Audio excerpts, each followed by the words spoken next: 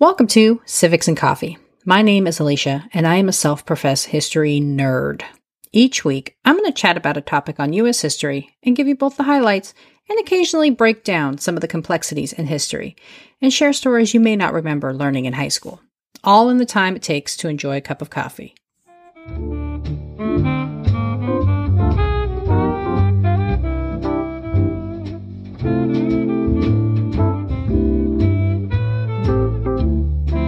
Hey peeps, welcome back. According to Pew researchers, more than 1 million individuals immigrate to the United States each year.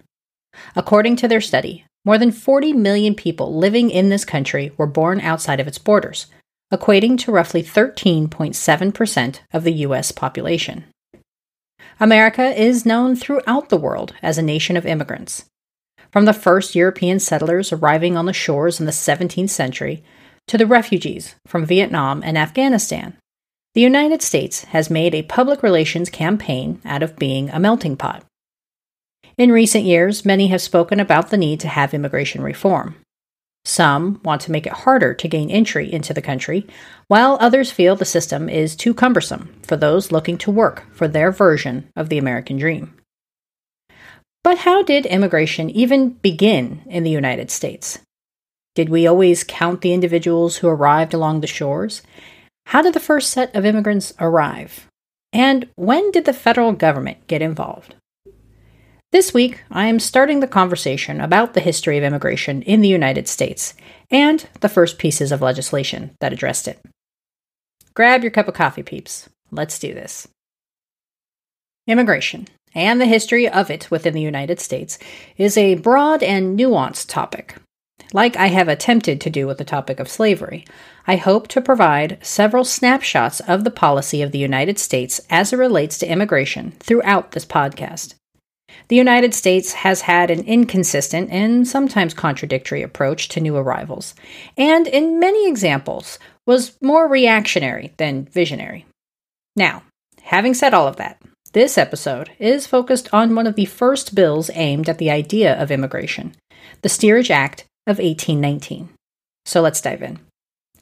If you've listened to the pod since episode 1, then you know I've already covered the indigenous people who migrated and settled here long before European contact. So when discussing immigration and those new to the nation, I am focused on those who entered the country after the arrival at Jamestown in 1619.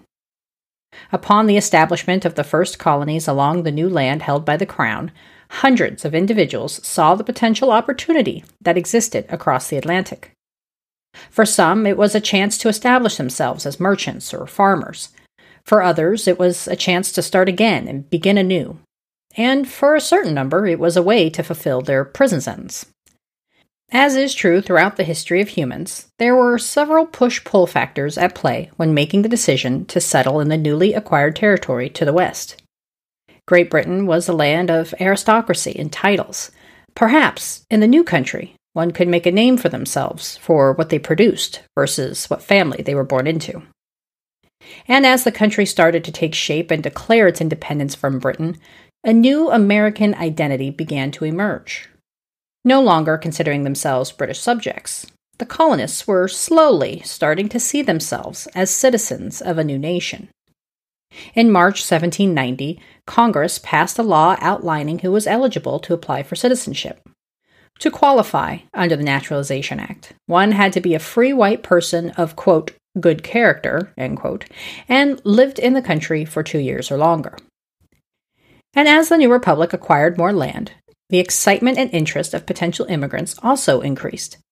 While immigration averaged about 6,000 per year in the early years of the Republic, this number dropped off during the War of 1812 due to the tensions between Britain and the United States. However, once peace was settled, those interested in the various opportunities America offered again set sail, and immigration exploded. Between 1790 and 1820, almost 300,000 individuals journeyed to the United States. Mainly composed of Western Europeans, these settlers established farms, manufacturing posts, and shipyards, all in the hopes of making enough of a profit to have a family and perhaps expand their holdings. Getting to the United States, however, was a treacherous and arduous undertaking. Unlike today, where one simply has to board a plane and fall asleep for a few hours, the first immigrants to the country came to shore via the cargo holds of merchant ships. And these ships were still powered by the wind and tide of the sea, as the steamboat was still a few years off. This meant a long journey, often several weeks and sometimes several months before reaching the intended destination. I've mentioned in prior shows and have hinted at the beginning of this episode that it wasn't the aristocrats and gentry that sailed to the new country to establish the colonies. Most of those who made the trek across the Atlantic did so for the opportunity of economic freedom and prosperity, and were very poor. As such, when they chose to immigrate to the new territory, they had very little money to secure their passage, and often paid a bare minimum price to sail in steerage. The holds were unsanitary and a breeding ground for disease. Unconcerned with the quality of passage for the poorest ticket holders, many shipping companies failed to retrofit their ships to accommodate passenger travel, often treating those holding tickets as simply extra cargo.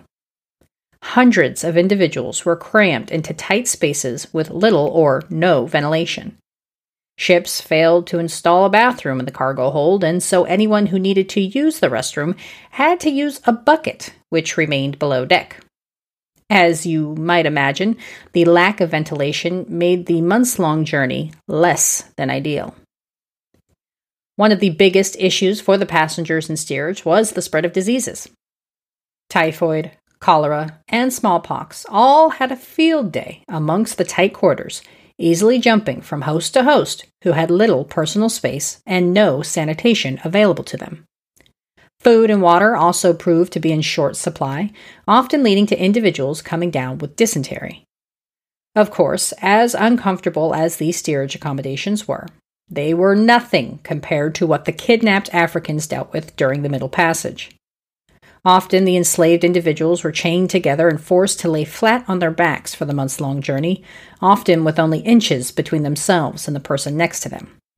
And unlike the Europeans who purchased a ticket, the Africans arriving on the shores of the United States definitely did not sign up for their journey.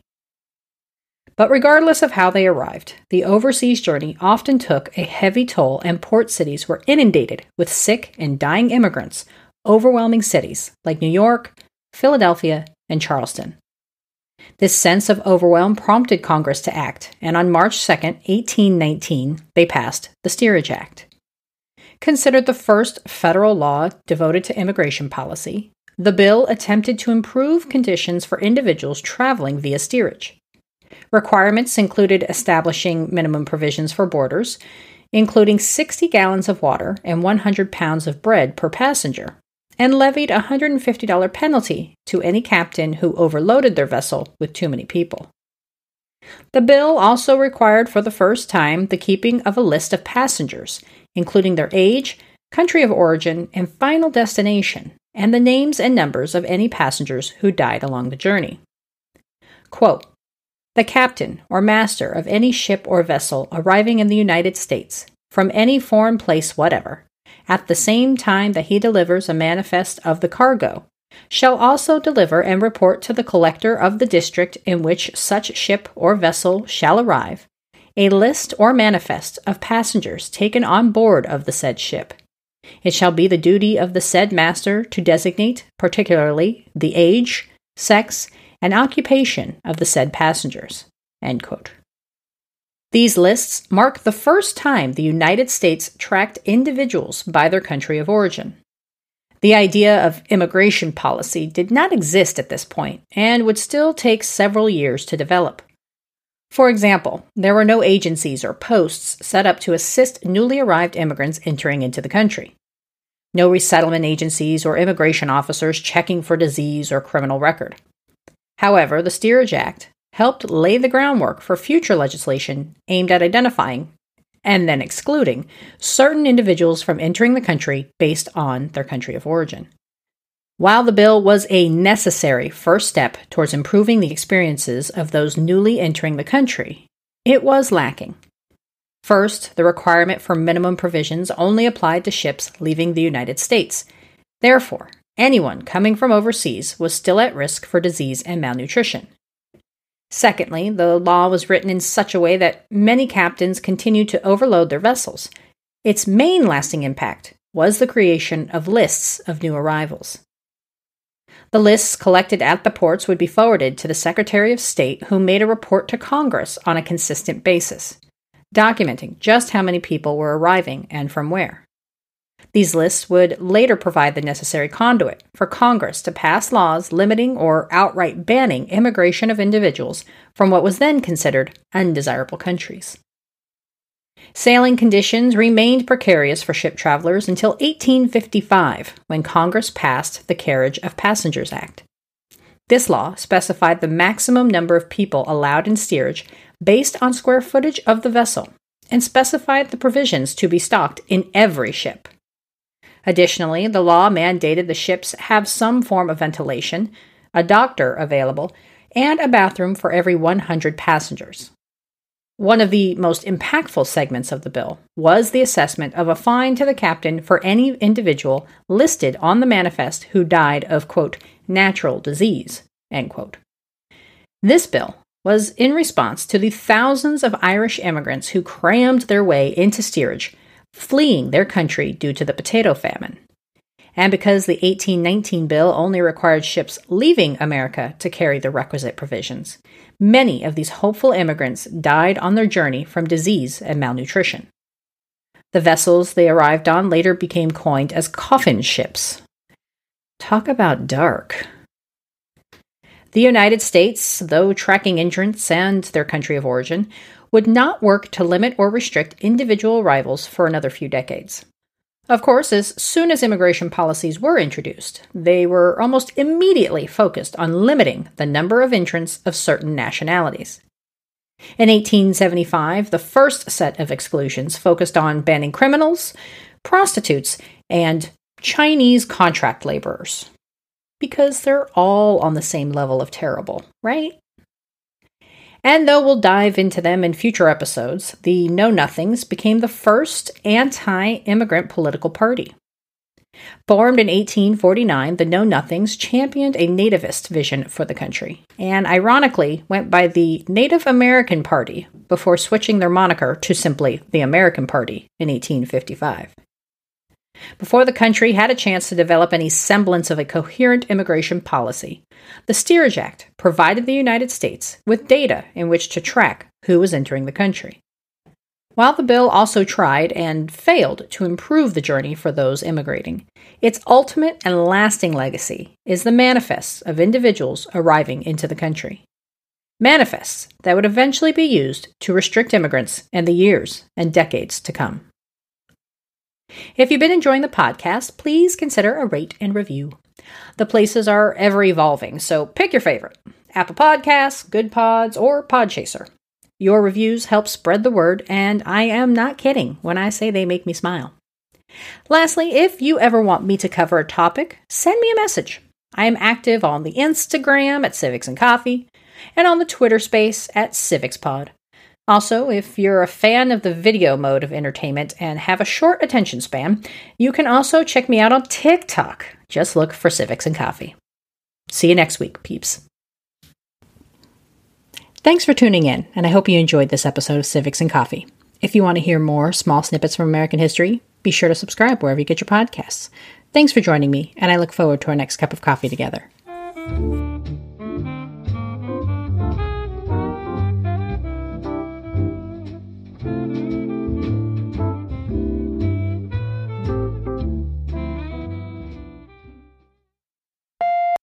This bill was again in response to the thousands of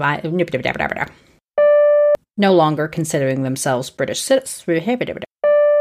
For example, there were no agencies or posts set up to assess They were almost immediately focusing on